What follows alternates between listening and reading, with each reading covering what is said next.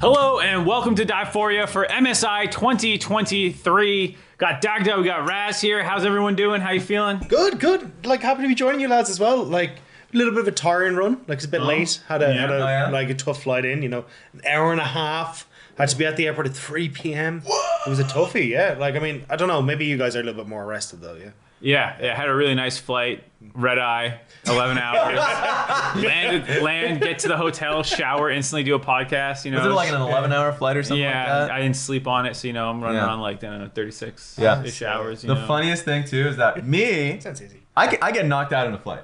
Like, I will bring Raz stuff. is straight narcoleptic. Honestly, yeah. I will bring things and I'll be upset because I'll be like, oh, I brought a book, or this time I had a Switch. Like, I also brought I downloaded a few movies or shows. Better Call Saul. I watched 3 episodes, knocked out the rest of the flight. I just could not remember the rest of the flight. This guy... Wait, were you sitting beside each other then? He was in front of me. He was in the seat in front of me, and he was gloating, I guess. He was gloating about the fact that his entire row is empty. And I had one guy at the far end, and then here comes... who came? A family of 5. Two little kids, probably like age 4, and then a baby. And 2 parents, and the parents sat next to me with the baby. How are you alive still? Well, I left. Fortunately, there was another seat next to this old woman who was very nice, and I sat next to her instead. He tried to sit on my seat, but the problem was the dad... or the seat right next to me. But the dad that was in the seat next to him had just went and taken a seat all the way back. So it was literally, he had no leg space if he even tried. So he just became an in-flight immigrant really quickly. A refugee. Yeah. All right, let's go focused up, though, onto MSI. Before we get into the teams and stuff, this is a pretty big deal. It's the first time in Riot International tournament history, I believe, that we have double elimination happening. So how do you guys feel about the format overall for this year's MSI? I really like it. I think it's super interesting to actually see, like, we get teams that are at a similar level a lot more facing off against each other, rather than when you think about last MSI or even at Worlds, you just get 1 or 2 teams that are beat over and over again. It's not really fun to watch, and it doesn't feel like those teams are getting any kind of experience out of it either. So I think it'd be really cool to actually get these teams that are on even footing going head to head and seeing what they can learn from each other. But also then obviously you still got some of the top dogs in there, so you'll still get to see the really good teams and still get that experience. But I think it's just super exciting. I just love that we get a bracket format and we get rid of best of ones. Thank God.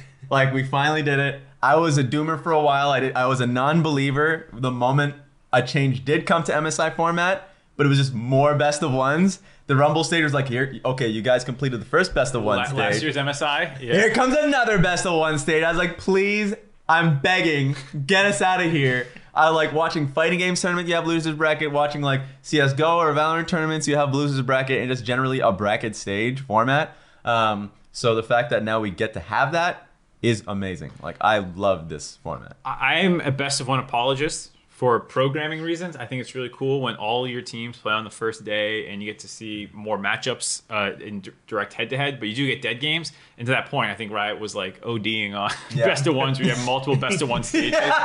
We heard your issues with the first best of round format. Here comes another. So I always like, viewership is more averaged out because, you have all the teams playing and you just space it. Like, there's programming reasons to like best of ones. I understand for fans other reasons. And I hope that the lower bracket gets put to good use and it's not just like they get 3-0'd in finals and you get like this really hype, best of 5 finals. Because sometimes the 2 best teams are on the same side of the bracket and it's just like, oops. Yeah. Semifinals was the best match. Yeah. Yeah. So that happened. I remember actually 2018 Worlds, it was like IG versus KT, and you're like, quarters? No! Please give him a loser's bracket. So at least we'll have something like this. I'm sure there's going to be potential for rematches in the loser's bracket later on when we actually get into stage 2. I mean, that'll happen, and I generally personally like that. So looking forward to it. Cool. So since we're on this Divephoria, and I'm not sure if we're doing the second one or if it's going to be like rotating. No, they saved the best for first. Yeah, exactly. Come out with a bang. It's all downhill from here, guys. So just like, comment, subscribe on this one. Ignore whoever's next. Yeah, in fact, negative comments on the next one. Downvote the second episode. But while we're here, let's just go all out for the first prediction that we're going to talk about. Who wins MSI? Right out the gate. Gun to your head. Sorry.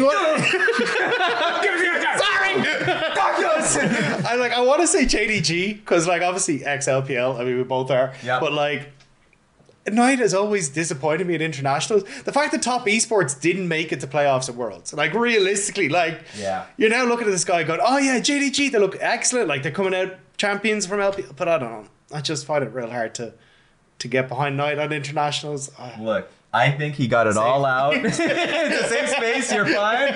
We can get a nice chair for you to lay down, and I can be your therapist. The funny thing, I feel like now that I've been in the LCS side of things, like I'm a little bit far removed from it. Yeah. So now I can just say JDG. This is not. I don't have sweaty palms anymore when I say this. I'm not like deeply concerned, checking social media, being like, oh God, did they tweet anything this time? Is there any drama this time? Like, is there any bad noodles this time?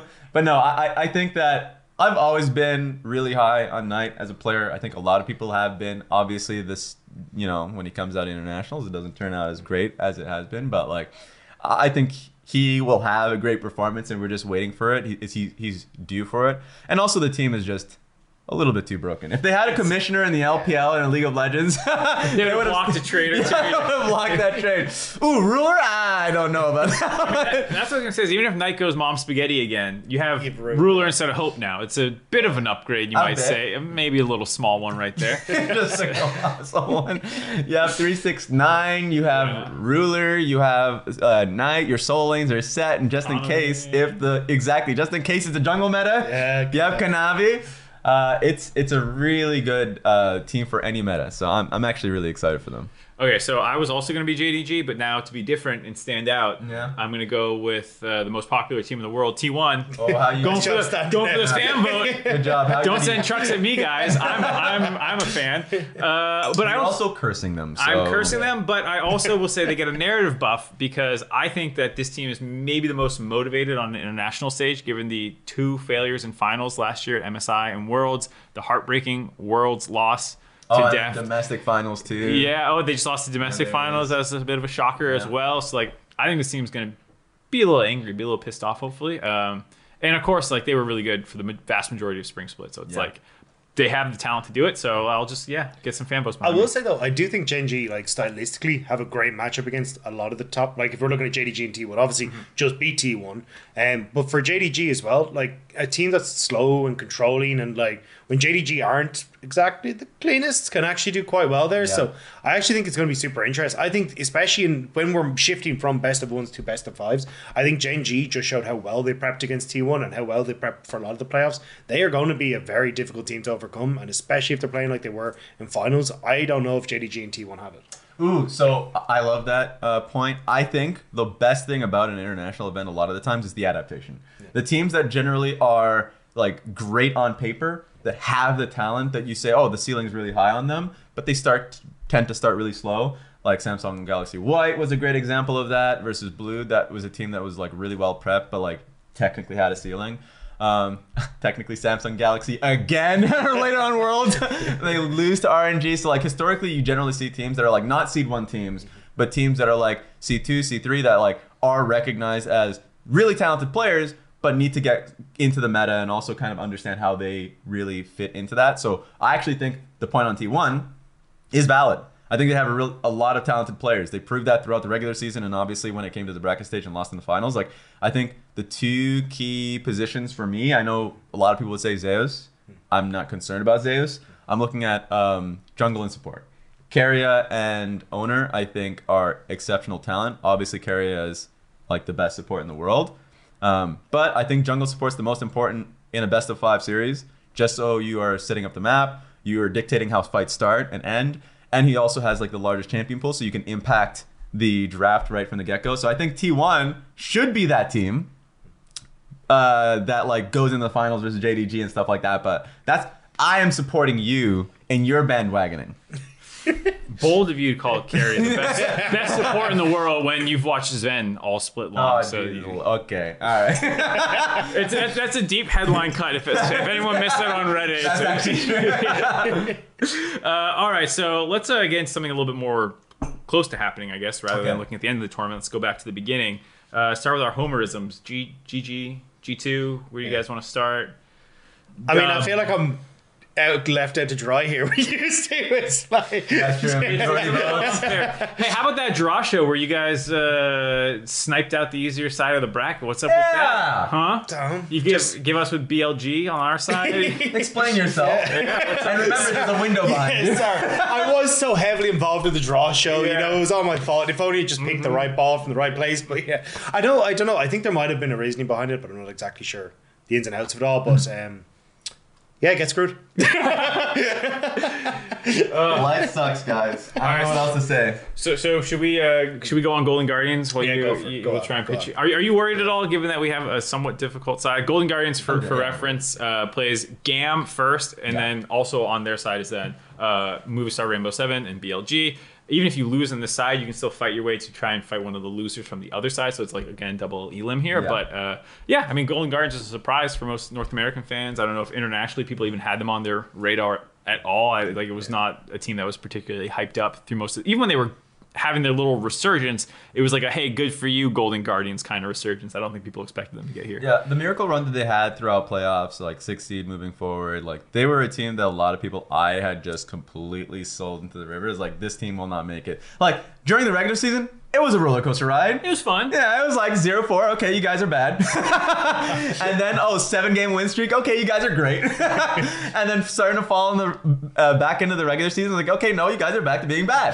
So the roller coaster of emotions was was there. But the two members that were consistently performing was River and Gory. So River and Gory were, and will still be, the core of this team. Add in Huhi as well, just because he's linked up to their plays pretty consistently. And also, the funny thing that I've heard, and we've talked about on the broadcast, was the fact that the team speaks, at least in mid-game, in Korean. And then, like, Huhi will be the one translating to the rest of the guys on what they're going to be doing on the map. So it's just, like, a bit of, like, sections of, like, oh, they're speaking amongst each other about Korean. And then Huhi's like, oh, yeah, so you're going bot. That's what's happening. So... but it's been really good. It's been really successful. The team's been rolling, and I think their major points of success has been, like, during the regular season, they were a really stale team in draft. A lot of the times they've been basically playing tanks, top lanes, blinding no matter what. They'll be the Renekton top, Sion, like Gragas, all of that. But then in the playoffs, they started to flex just literally everything and give counter pick to Licorice. And Licorice has been performing quite well with counter picks, and so, like, now they've suddenly been able to counter pick for Licorice, flex Tristana, both Gory and Stixay, win through bot lane, and I think there was another flex that was there as well. So, like, they're just a really hard team to predict going into a best-of series and draft against. Yeah, Golden Guardians, I think, in playoffs, made me feel pretty good about them in series. The fact that they had a lot of different things that they could kind of, like, reach into.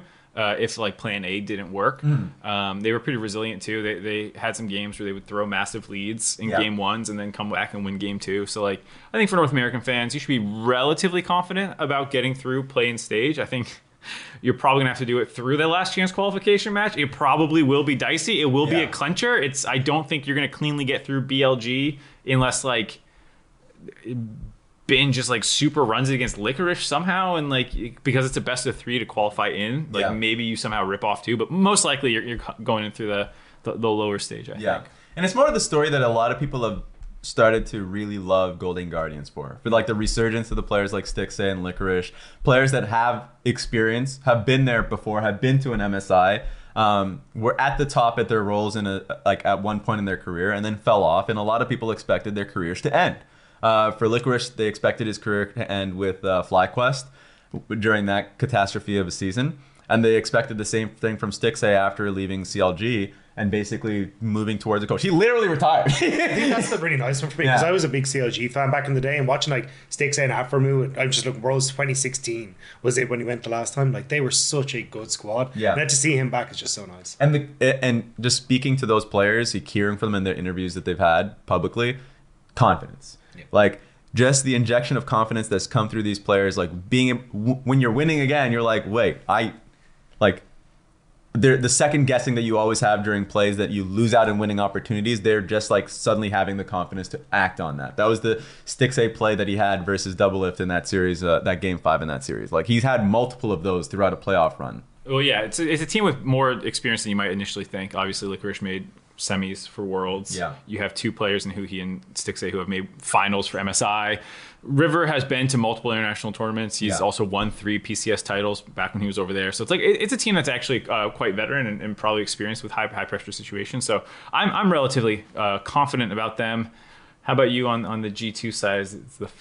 I'm a bit of a mixed bag on G2 at the moment because I think, well, they finished 4th. I mean, this is where everyone was giving stick to Mad Lions because they were like, this team is going to go to MSI, they're going to be the 4th place team, and then it's just their complete reversal. It was so good. Oh, that was amazing. That was by far my favorite. But yeah, I don't know. I'm a bit caught at the moment. I think for Caps in particular, it was a really disappointing split for him where just randomly for one, he wasn't playing his traditional champions. It was a lot more about trying to set up Yike, right? Which I do understand. If he's bringing out like Zax and Malphites and Sejuanis and all these things, right? You're not going to shine as the big star carry. But even then, when you see him on things like the Jaces, he'd just make these really weird mistakes where he'd overstay in mid lane, try and get a turret plate, and you're like, well, they just took Dragon. You know they are coming mid. There's nowhere else they're going to be going, but would often get caught. So there's a lot of weird mistakes like this that G2 are making, but when G2 are on, they look absolutely fantastic. And if, coming back to the jungle point, if we do actually end up shifting into this meta where we have like Kazakhs and Italy's, like Yike back when he was on LDLC in the ERLs was essentially Kazakh's one trick. Yeah. Like, he is really damn good in this champion. And then when you start to bring in the Nidalees and all this kind of stuff, and you already have a team that likes playing around him when he's on the Belvets, I think that could be the big standout for G2. But it is just super difficult to try and call because I think Broken Blade, trying to see how he's going to fit into the top side, is going to be very interesting when you do have the likes of like Bin and all these guys that are absolute monsters in the 1v1. I think there's just a lot of questions for G2, and I don't think they have answers either. I think when you look at them with their run through playoffs, it felt like they were still trying to figure out exactly what identity they wanted to play. Like even bringing in like Nocturne for Caps in the mid lane, it felt like there was a lot of things that they were trying and not really a lot of things that they'd really solidified themselves on. You know what I've noticed here? What was that? We're worried for different things. I feel like when it comes to the Golden Guardians conversation, we're worried that they're getting out of stage 1. I was going to ask him. I was going to ask him. He's like, I don't know. And I'm like, what do you not know about? You're like, when I'm hearing this, I'm like, what? They're going to lose to Loud? They're going to lose to Loud? They're going to like, what are you saying? Sorry, my expectations are for winning the tournament. I suppose that's probably different. I hate this so much. Oh God. What do you think about like?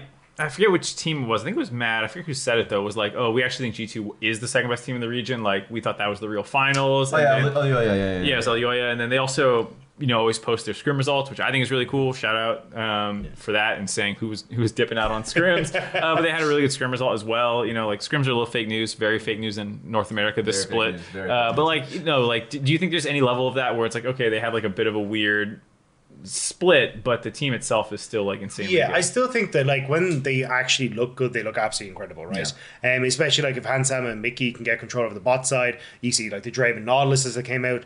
I don't know how Mickey had landed half these hooks. Like it was absolutely insane. Like I think there's a huge amount where they can try and play around that stall. It's just a case of how frequently they can get it up and rolling, and that's kind of the big question, especially when you're playing against some of the top teams of the world. Like it's a different level again. Yeah, and it's funny because the way the LEC system works, so they already qualified for Worlds because MSI.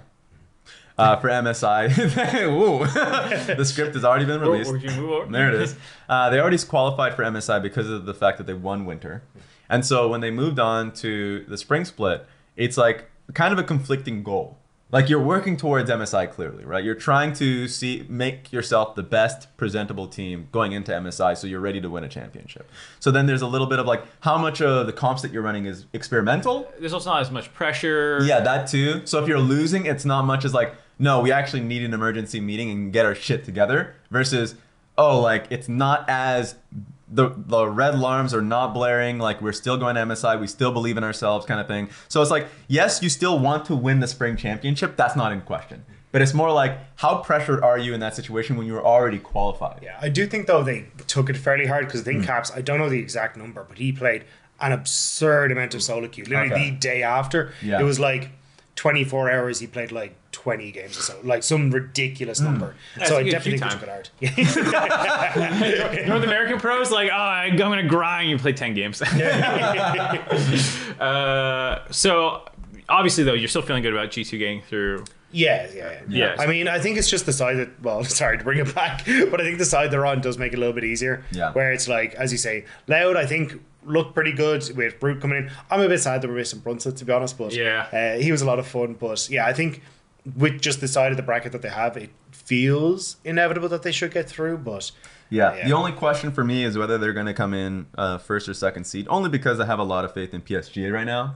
We're not going to get too in deep with them, but like I think PSG, just watching their games, are really clean, and I'm excited for Junjia finally getting out of EDG. He's been unleashed, so now he gets to actually perform on a team as a mainstay on the roster, and mechanically he's insane. Yeah. I think we should get into it a little bit actually then, because there's only 3 spots for these 8 teams. Oh, true. So if you're saying that G2 might lose to PSG, that means that if Golden Guardians lost to BLG, or maybe Golden Guardians beat BLG, someone's going to have to beat G2 to get in, or G2's going to knock someone else out. So, like, I think the safe bet is BLG, G2 through winners, and Golden Guardians through losers, maybe against PSG or whatever. But, like, do you see an upset potential there? Do you think PSG has what it takes? I don't even think it's an upset. I think PSG would win. I actually am really... You think they're better than Golden Guardians? Yeah. They're just better than G2 as well? Well, no, I think G2 is going through. It might happen, but like I don't have to worry about it right now. I actually think the one thing for PSG talent I'm not certain on is Junja's very good at his like tanks and his like facilitating style, right? Yeah. But I think if we actually do start to swap over to hey, you have to play carry junglers, that's not where Junja likes at all. Like, I think he's got like a 33% win rate on Italy and all these kind of things. Like, he does not want to be the one that carries. He wants to set up the carries and do his thing and be the engager, and then he's happy out. So, in solo queue, that was his win rate, or is it just competitive? He's competitive. Okay, that makes sense. Because, like, funny enough, at least from solo queue, this is dated. This is probably like back in last year or the year before, but like, on solo queue, he was a bit of a demon when it came to carry junglers. So I always felt like it was more of an issue of, oh, the team needs you to be on these facilitating junglers. Which was true on EDG, definitely. Yeah. So I think, personally, I have a lot of faith in him individually. When he's able to perform some stupid combos on Sejuani, I'm like, okay, like, this is a carry player who's being forced on attack. So I'm quite excited for the team. And I think now that I actually have to think about the fact that there are 3 seeds that only get to go to the next stage, then... As much as I'm talking up Golden Guardians, yeah, I think PSG's favored here. I was wrong, by the way. He's a 25% win rate on Kindred, but he's a 66% win rate on Italy. There it is! Over 3 games. Don't tell me the numbers. You didn't have to say that much. So PSG, for me, they were the hands-down most boring team to watch in VOD review. Like, I think the meta concerns really exist for this team, but they also just play such a... slow way. Like, they have very talented carries. Like, Wako is really good. Yubao, actually, with some of his Tristana play was like amazing and stuff, but like they don't do a lot. Like, you know, like you said, Junji is running around the map trying to make sure things are stable as they scale into mid to late game. They have like the lowest combined kills per minute of any team except maybe... I think they are just I think they actually are the lowest. And I think that like even like, there's like one team over them like slower in like LCK somewhere, but like they're insanely slow. They don't make plays happen. Their games take forever to close out. Their drafts are not interesting. It's not even like they're doing anything tricky. Their drafts are so straightforward. Like I worry, like, do you have other things if things are not going well? Like, do you have any other kind of play style? Because like, okay, if you can just grind people out, great, but they weren't even like that insane in the regular season at doing that either.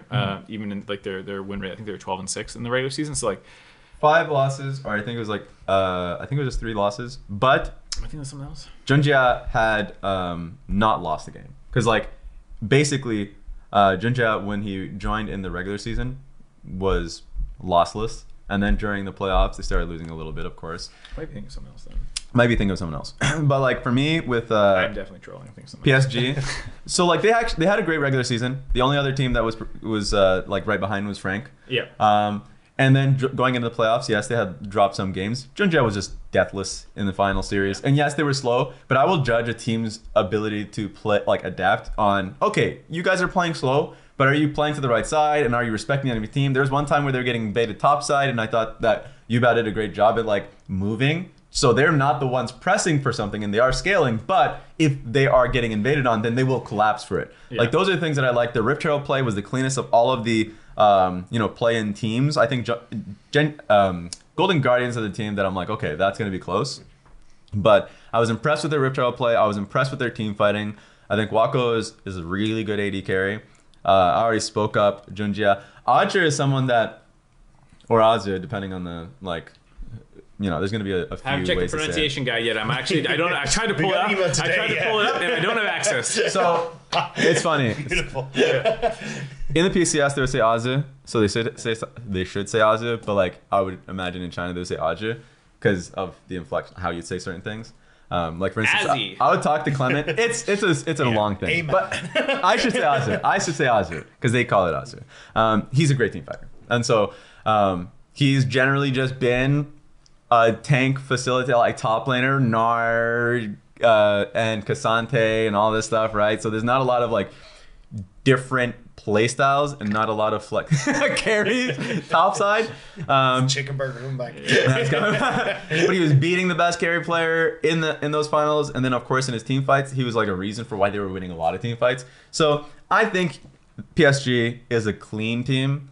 Obviously, you can't really judge how they'll play internationally based off of the competition in the PCS, but I'm high on them.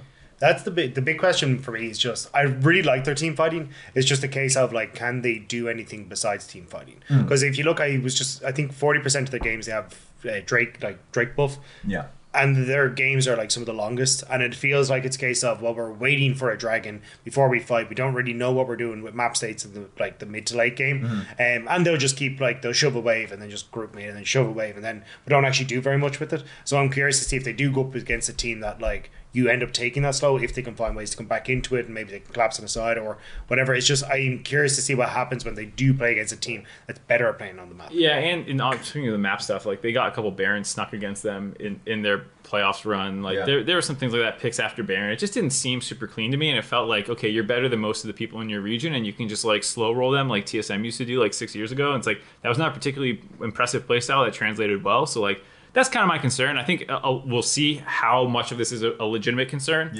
in their series versus DFM, because DFM is like the polar opposite in a lot of ways, where they're like crazy draft picks, super aggressive. They were taking inhibitor turrets and inhibitors pre 20 minutes in their final series. They're busting out Blitzcrank, like Harp's crazy. Yeah. So like really fun. I feel like this will be a great test for PSG to be like, can you make this work kind of more globally? Not like DFM or like world beaters or anything, but like we've seen them put up decent show. Benchmark. Yeah, they're like, for a minor region team, they're one of the best, and so like it'll show if PSG can kind of grind people out here. Yeah, that's who they play first. That's why I brought up DFM. Yeah, that's a good point. That's a good point. So I'm interested. I think whenever it comes to teams that are really like singular in how they play the game, they're not really dynamic in a lot of ways. It's like, okay, how good are you at that? Yeah, PSG is a really good team fighting team.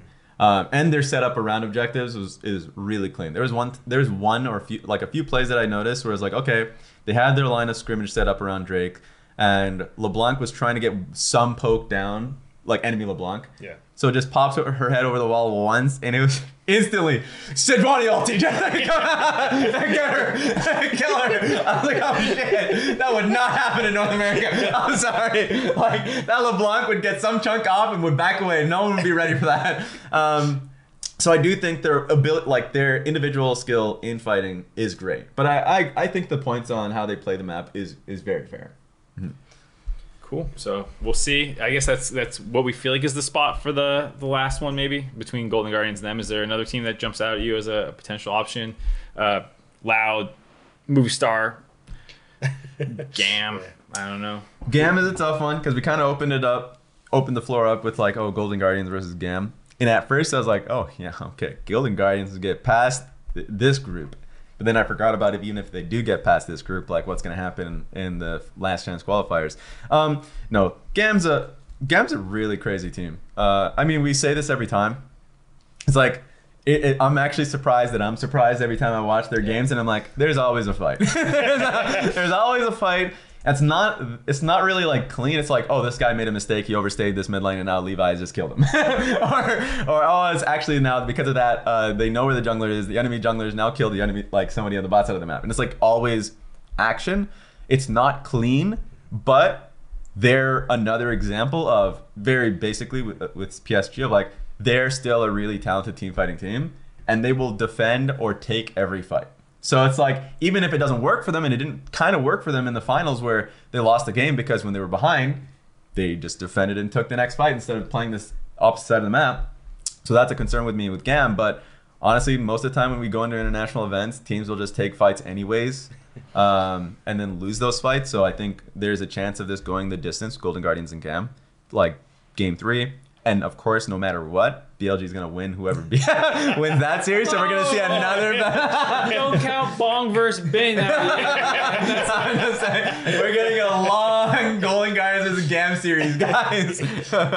I do think though for GAM, I think the format change is super interesting for this team specifically, because like what I really like about GAM is they just bring out all these weird and wacky picks. Like we saw that was an MSI last year, wasn't they? Brought it like Zach Mid and everything like that against G2. That was Saigon. Yeah, same region. But yeah, VCS always has the weird. And like even looking at the champion picks here, you got like Zillion Mid, they're playing Ziggs bot. They've got like the Nocturne in the jungle and all that. So like they're willing to rumble as well. They're willing to bring out weird wacky picks, and I think that works very well in a best of 1 format where you can surprise someone with a pick. But I don't know how that then calculates over the course of a best of 3. If it's like, oh well, maybe this is now going to make a difference. Well, last year when they went up against Top Esports, and Top Esports had a really bad draft, like. Oh, in comparative to what GAM had completely won the draft, and that Karthus pick was actually the most devastating thing. I'm gonna watch that back and then have nightmares, basically. So yes, they're a team that is really aware of if they're favored or not favored versus a team, and then mix it up like you said. So I think they will surprise us in some way, shape, or form, and it's just dependent on Golden Guardians within the draft being flexible enough, and then playing. Like basically just playing smart across the map. Like that just comes down to discipline. And it's going to be tough in your first tournament when you're not aware of who you're going up against at all. Like you're going up against GAM, but you never played against them. These players generally view the game being strictly played in one way, and then you get punched in the mouth. Well, they're always the team that's like cheating tempo. So like if you're like, oh well, they can't do this because this wave is here, and you're like, no, they'll do it. We were in your jungle for 3 minutes. Levi's crazy, of course. I'm really excited to see him back with GAM. Given that he's kind of like the guy who launched the VCS into kind of international recognition way back in the day. 2017, beating TSM. Bit of a grudge match. NA versus Levi. Maybe. I don't know. I don't think history will repeat itself, though. I'm pretty confident in Golden Guardians. All right. Any other first round series that you guys want to hit on? We touched on PSG DFM a little bit. We could go harder on that. Loud versus G2, I think, deserves a little bit of conversation. Yeah, I think that's one that's going to be incredibly interesting. I think Loud as well. Like, as I said already, I think I'm a bit sad that they got rid of Brunson. I thought Brunson was a lot of fun. I even playing up against Fnatic last year as well. They end up having those massive upsets against Fnatic, where like they're actually able to take the game off of EU. They forced that big weird tiebreaker as well at Worlds. Like it was a lot of fun, but I think the fact they've got Root playing as well as he is going to help out. The fact that they're able to fall back to this guy so consistently is going to be a massive one for them. And then again, if you're able to just control the bot lane against G2, where you're playing against Mickey and Hans in the way that Loud like to, I think that could cause a bit of an issue for them. Yeah. I think Broken Blade will have a very good series. Because you don't have faith in Robo? It's not so much Robo as a player, it's the choices that he makes in the game. This man is not a laner. Yeah. He leaves that lane and he just lets those minions die. He is like, I will be watching these games and I'm like, wait, we're full grouping for this Drake? It's our first Drake. There's a level 5 Malphite running down the river. This is kind of wild. Like, this should not be allowed. Like, it's more valuable to give this Drake up and play for turrets, but he's not doing that. Another example would be, it was like a definitive game in the series. I think it was versus Pain, where he just, like, after he got first pushed down as Jax versus Gnar, he just left. He left top. He like invaded initially, saw no one there, saw the enemy jungle go mid, so he went mid, and then like the play kind of worked out, not really, he didn't get a kill, so he then went deeper into the enemy jungle to find Sejuani on Wolves. I'm like, dude, Gnar is pushing top lane, you are losing minions, and you're not getting a kill. So he wants, it seems like this happens a lot in CBLOL historically, but like it's present in these games too, where it's like they are looking for plays. They want a team fight. They believe in their ability to team fight. That's what got them there. But when the team is not willing to fight them and match them on a Drake, they're like, oh, did we just lose gold on the map? Like, okay, Broken Blade, who's on another carry top lane, is now going to get ahead. And they're going to play through Broken Blade. In my opinion, they should in this series. So I'm worried for Loud only because I think this is a bad matchup for them. Unless if their scrims are learning to play a little bit more respectfully. Here's the Brazil Hopium angle, though. I'm ready for this. European tops suck. I got a memo about that from Reddit about how you're yeah. It's, I mean, comparatively to LPL and LCK, yeah, it's not great. What about relative to Brazil? You think gonna give you? You can just say no to this one. No. Okay, because that's so hard to be nice. Yeah. No, I was gonna say because like Robo sometimes he busts out the Olaf. He also plays a lot of jacks. Like he does play some of the carries, and Tinone's is more like supportive in some ways. Like Talia's his most played champion. I think Croc is very happy to camp lanes and stuff like that. So like, there's times where Robo he does roam a lot, but I don't want to make it sound like that's all he does. Because there's games where he just like dives turret relentlessly against his opponent when he gets the leads. Like. There's a world in a best of 3, or I don't know if it exists or not, where like Broken Blade is not playing well, and like there's a counter pick that's good for Robo, and maybe he does something. But like I wouldn't bet on it. But maybe that's an angle. I think it's just because there's always, ever since Kaboom, there's always been that chance with CBLOL to just do it and just like complete the upset. And even like Worlds the same with Fnatic, you saw it as well. You just can never ever count out CBLOL because there's always just that chance they're going to come in absolutely swinging. Now I think this is also a very different style that we're seeing from CBLOL though, because when you look back in the day, it was a hyper aggressive, like you'd have BRTT's Draven just trying to run you down all the time. Whereas when you look at these guys, they're like third slowest in the league. Like they don't play anywhere near as fast as you'd expect traditionally from what we've seen from the Brazilians on the main stage. So I think it'll be interesting to see how they do match up, but I do agree. I think Robo, with the way he plays, is actually nearly kind of similar to Adam in a way that we had with BDS. Oh, yeah. Now these two never faced, like G2 and BDS never faced off in the best of, but it does kind of remind me of Adam to a certain extent, where it is that kind of, hey, I'm just going to drop a wave, roam, and then make a play elsewhere. So it worked for a while in EU. I mean, it could work out here against EU as well. Yeah, maybe. I also think Rat was quite good in the scaling champions. Like one of the reasons they're slow is because like we're waiting for him to pop off and get the 3 items on Aphelios and Zeri and stuff. Yeah, so Loud probably not going to make it happen. Other first round matchups. BLG versus Rainbow 7, Movistar Rainbow 7. I guess we can just gas up BLG for people who haven't been watching as the LPL EU combo rep. I'm only an A. I'm like, what is the rest of the world? I'm an American here. Like, no, I am super hyped for BLG. Bin is an absolute beast. I mean, the guy first ever pentakill in World Finals on the Fiora, obviously from years ago. He's just insane in the top side as well. Like, he's like solo killing 369 in their series. He's looking absolutely incredible. Like, consistently beating the guy that we were all talking about as the best top laner in the world last year. I think as well, Yagao, I actually expected Yagao to massively fail coming into this team because he's just come out of JDG, and it was like, okay, well, he's always been, at least in my eyes, consistently an A to A plus player, but it's very, very rare you get the S to S plus moments out of him. And like, there's one in 2020 when he's on Lucian that stands out to me, but like, and then maybe every so often have a Zoe game because that was his old main, but like, there weren't these big ones. That proves the rule that you can remember too. Yeah, exactly. That's what I mean, right? Yeah. So I think that's where when I look at Yagao, I was like, this guy isn't going to do so hot, but it feels like he's really found his footing, especially with Shun in the jungle, because he wants to play the Vegars, he wants to play the Gallios and kind of be that supportive player for Shun. That's the thing about Yagao, that he, even domestically, always kind of under-respected as a player. When he first came in 2018 alongside Knight, people just expected, people, I myself included, would be like, yep, Knight's the next great, right? You have a league of Doumbé, Rookie, like some of the best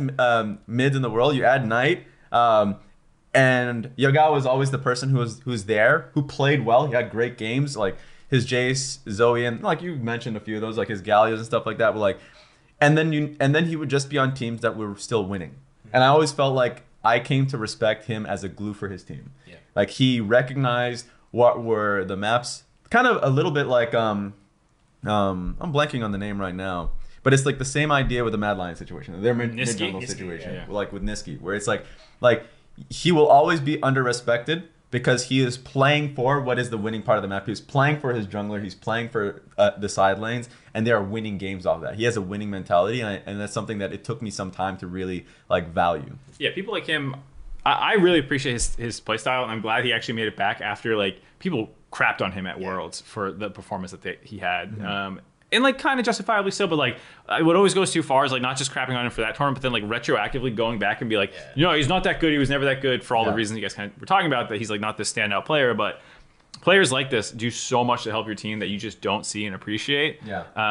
And I think the thing that stands out about Niski that makes him like kind of, he's done it on a bunch of teams. Yes. Because you can't just be like, oh, well, it's because he's playing with these other guys. Like he was like, Yaga was hooked up with Kanavi, and everyone, I think, kind of just like painted them as this duo in their head. Yeah. Whereas Niski's now done it with a bunch of different teammates and stuff. And I think that's kind of allowed him to get his own name as this kind of like team first play style. But there's a lot of mid laners over the course of like the history of League of Legends who just like didn't get their due because they didn't play like the Zeds and like the crazy 1v9 stuff. And I think it's cool that he's back on the international stage again. I think as well, there's also like, you're in a league with Doomby who just takes that and just knocks it up to like 10. So you're like, when you want someone who's got to like, oh, I roam and I play for the team, like you immediately go to Doomby. You don't think that it's just like... He's like, well, I'm not going to play Malphite and Nautilus mid, but I'm still going to roam, guys. Like, guys, I'm not an extremist here. Calm down. Like, I'll play Talia and do it. Like, and I think that is why to a certain extent, but I think he's such a perfect fit for a guy like Shun, because Shun came in, was IG originally with like the Shy and Rookie, and he looked reasonably okay, but it was also a case of like he was a carry jungler that if you're on IG, you got to play for the lanes. Like, that's just not going to happen any other way. So I think he kind of got brushed aside a little bit, and it's nice to see, especially as he's starting to come back and he's able to bring out like the Kindred that's a permaban for him. Like, that has been a big thing when you look towards playoffs, and having Yaga there to kind of help support him in that way. I still think he's still got a lot to learn. Like, he can be a bit coin flippy at times. And then speaking of coin flippy, like, I cannot believe how good Elk is. Like, because when I looked at 2020, he used to be called Jomung. We used to call it Jomung Madness, which was just like randomly he would int the lane, like for no reason whatsoever. And we talk about Morgan, who used to be his top laner on WE. Yes. And we're like, Morgan couldn't TB back to lane because he had to keep it for when Jomung tried to int bot lane.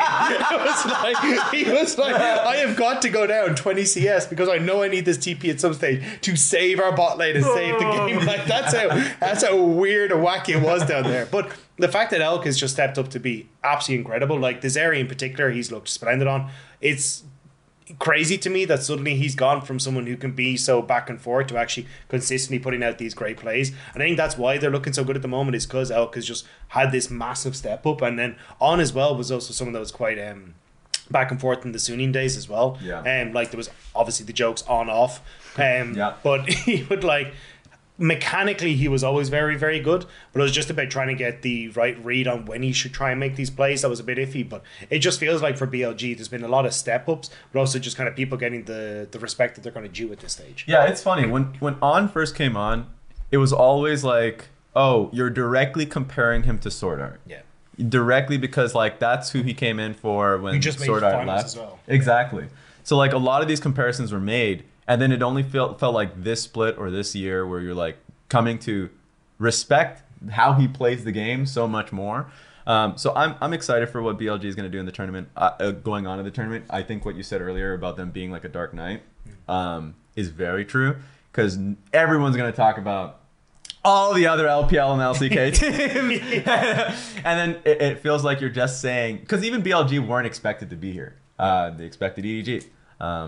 But they're a team that for sure were on this much more on the same page, had more explosive players, and On, I think, was just a great engaged support. So and again, just Bane is so damn good. He's probably the most deserving of conversation, but he always gets it. It's like But I think that's like, especially when I look towards, I think Zeus is an incredibly strong top laner, but he has fumbled in a lot of the finals that have come up, right? And even when you look at the most recent finals, sticking him back on Sion duty instead of putting who's supposed to be this incredible carry top laner onto a Jace or something, you can kind of tell they weren't most comfortable in him either. So I think if you're in a situation where Bin has already manhandled 369 to a certain extent, and then if Zeus isn't showing up, well then and Doran did a much better job in playoffs, but also not the strongest. Right. I actually think there is a world where, with no real nerfs to the champions that Bin wants to play, he can still just pop the hell off. And I think that's a lot of what makes BLG so threatening, is that Yagao on this kind of roaming style can play for both the side lanes and have these both just pop the hell off at any point in time. Yeah. Plus, they'll be getting extra game time on 13.8 against relatively weaker opponents that you think they'll find their mojo on a little bit, Very interesting stuff. Guns to our heads, we're all saying we're all saying Golden Guardians make it through, right? Right? We were all saying BLG second seed. Golden Guardians, Licorice manhandles Ben, then we go and BLG has a hard-fought battle versus PSG, like you were saying. That's why Licorice didn't show any of his carry performers until he, got to the end of playoffs because he was saving them from being. That's true. Yeah. Smart. But yeah, I think, do you guys have any upsets that you want to predict for the playing stage? The only one I have is actually PSG now that I think about that qualifying match. So that's the big one. Everything else seems like it makes sense. I think people will always be surprised at how volatile best of threes can get.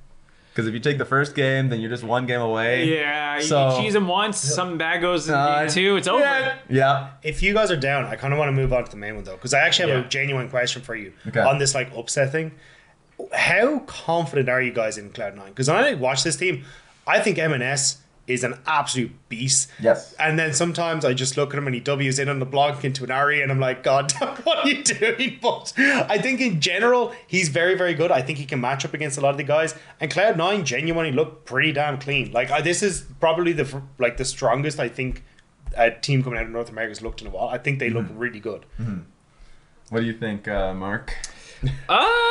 So I said something similar about I think this is one of the better teams we've sent in a long time. But I also have said that before, and I still believe it was true. But it doesn't mean that we're gonna win best of 5 suddenly against Korea or LPL.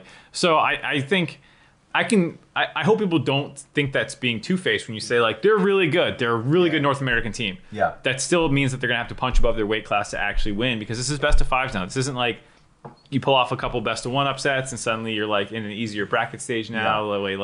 No offense to sometimes that teams have made good runs and then lost in finals from other regions. We did it in 2016 a little bit where it was Flash Wolves that we had to beat to make finals. It can happen where a good best of 1 stage sets you up for a really nice tournament. That doesn't exist anymore. You can't be hot, have a good meta read, and then win a full series. I think in that sense, if Cloud9 can win a best of 5 against an Eastern team, that's amazing. Even if they don't win the tournament, obviously. And even just beating Mad and stuff like that, which I think is very doable, that would be a win for me. I'm a North American fan. I'm not chasing the crown right now. I just want to have a good tournament. That defines a good tournament to me. Yeah. And I think this team is good enough to do some of those. They could pull off an upset. I wouldn't bet on it, but they could. Will they run the whole bracket off upsets? No, that's where it's a long tournament for that. This was a crazy season where I agree with you. I think this is one of the best teams we're sending, if not the best team. And just because, we said that for Worlds last year with how dominant C9 was. And then they got group of death, kind of. They got that, and also they had a really wrong read on the meta as well. So they just started off just getting swung at. so this time around, I think I have a faith, just from hearing from the players about their takeaways from Worlds and how they don't want that to ever happen again. And I look at Fudge, best top player in the league, who's by quite a bit. Blabber. Same there. M&S would have gotten first team All-Pro if he played throughout the full season. That top side of the map is incredible, and we're not even talking about Berserker and Sven. So that team, individually, really good. So the question a lot of the time is, yes, we think this is the best team. I just want to see how they do versus a Gen G, JDG, T1. I'm expecting a loss. How bad is the loss? Because that just means that I'm more demoralized.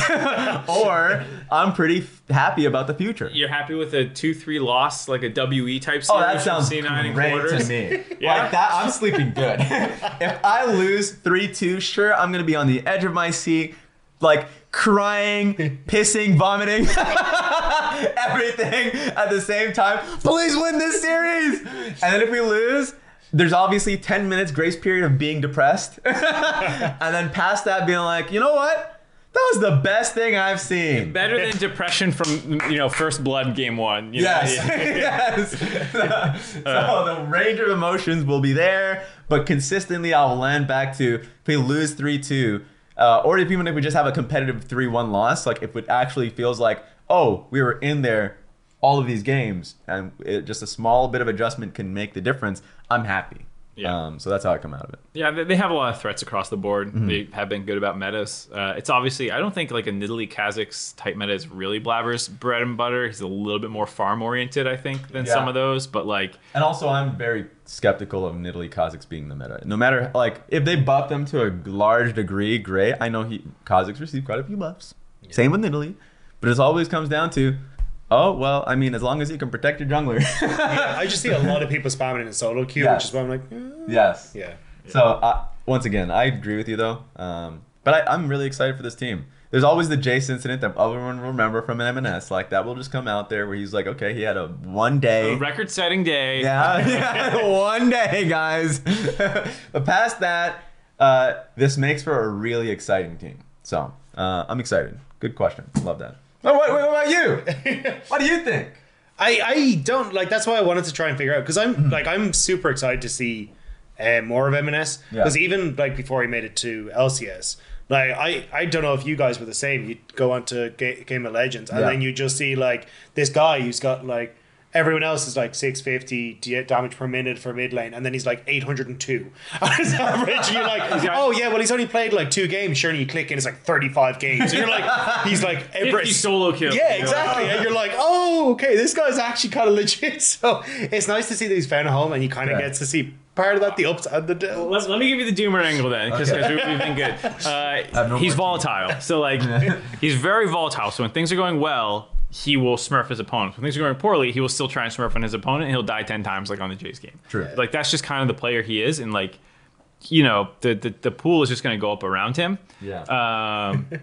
Him and Blabber don't have like insane synergy together. Like they do play well. But Sven had some troubles in playoffs, in the finals a little bit. Yeah. I do think there's like cracks in this team that like you could see, like in a carrier lane getting exploited, or against like a faker getting, or like whoever, you know, like some of these like it can all happen. So like there are these weaknesses. We saw Fudge, despite being the best North American top laner last split as well. We said the exact same things. You put him up in the international competition, and he couldn't play the same champions the same way. So all those concerns still exist. I saw your smirk, and I'm waiting. The description that you were giving to M&S reminded me of a question and interest that I had about another player. As Yamato would say, what about Hilibaba though? What about Azan? Like this Mad Lions team, I was the same. Where I was at first being like, guys, if they win a series, lose in the finals, go to like MSI, that sucks. But then they just started destroying people, and a lot of it was off of Hilly Pike, man. And also just the team playing around it. So like, actually a question for you, just to turn it on you a little bit about Mad Lions. Like, what's your thoughts on the team so far? Because Hilasan is playing insanely well. And then Chasey is a top laner that I've always been really interested in, because he plays carry types, but he seems like on and off. Like, what's your thoughts on that? Yeah, so I think there was kind of a bit of a perfect storm for Mad Lions as well coming into playoffs. Like, and not to put them down, I think they had a phenomenal time, and I do think a lot of that was obviously Hilly stepping up. But just funny story, someone wrote to me on Twitter one of the days and was like, "Oh yeah, you can tell that Dagda's new because he's still surprised when Hilly ends." So it's like, because in the run up to playoffs, it was not looking good. You'd have him like wandering through River Nautilus, getting caught out and stuff like that. But I think there was a massive step up pretty much across the board coming in towards playoffs. Niski, I think, was one of the guys who figured out Gragas, and is a phenomenal Gragas player a lot, which helped out. And I think it made these kind of things made it very difficult to draft against them, because you didn't want to give them things like the Gragas. You're still worried about some of the big power picks on the patch, like the Annie. You don't want to give Karzi Jinx, because he's happy to just ultra scale into the late game on it. So I think that was, and then you've obviously got some of these cool picks like the Pike coming through for Hilly that just made it very difficult. And even they just kind of went back to, we're going to make sure that Hilly's comfortable. We're not going to go for any of the Lulus or anything like that. We're like, we're going to play Rels with Zeri. We're going to go for things where he can engage and he can be the big playmaker. And I think that just made Hilly feel way more comfortable. And then looking towards their mid jungle, I think we got to actually see Niski and Elyoya working better together, because even in game 1, I want to say, of their first round of playoffs, I think it was, they had like Lysandra Vi, and you never saw the two of them interact at any point in time. And it's like, you literally have some of the easiest setup in the world. Like, you just go in and you kill them, but there was just none of that. But as it went on, we got to see kind of clean up and looking so much better.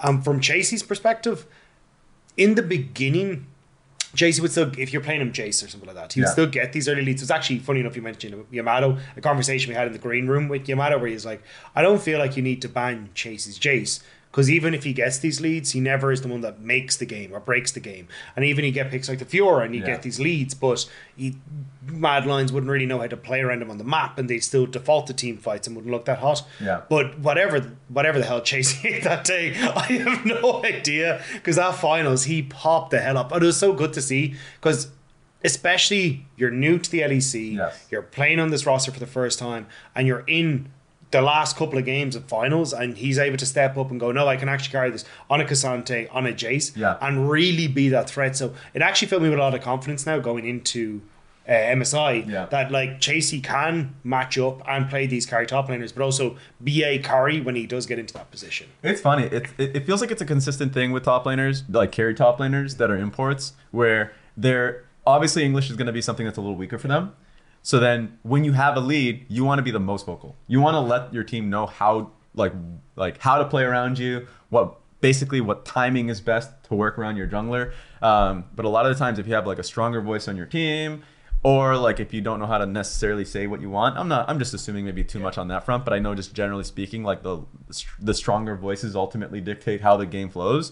And of course, the fact that he's new, that's another thing too that comes into it, where people don't necessarily feel comfortable just overriding call and say, guys, come top lane permanently, dive a minute 3, 5, 7, like come, or like, hey, I'm playing. It's better to play off of my top side, other than what my duo lane, who is probably crying and saying, guys, like the game, we're getting destroyed here. I can't move.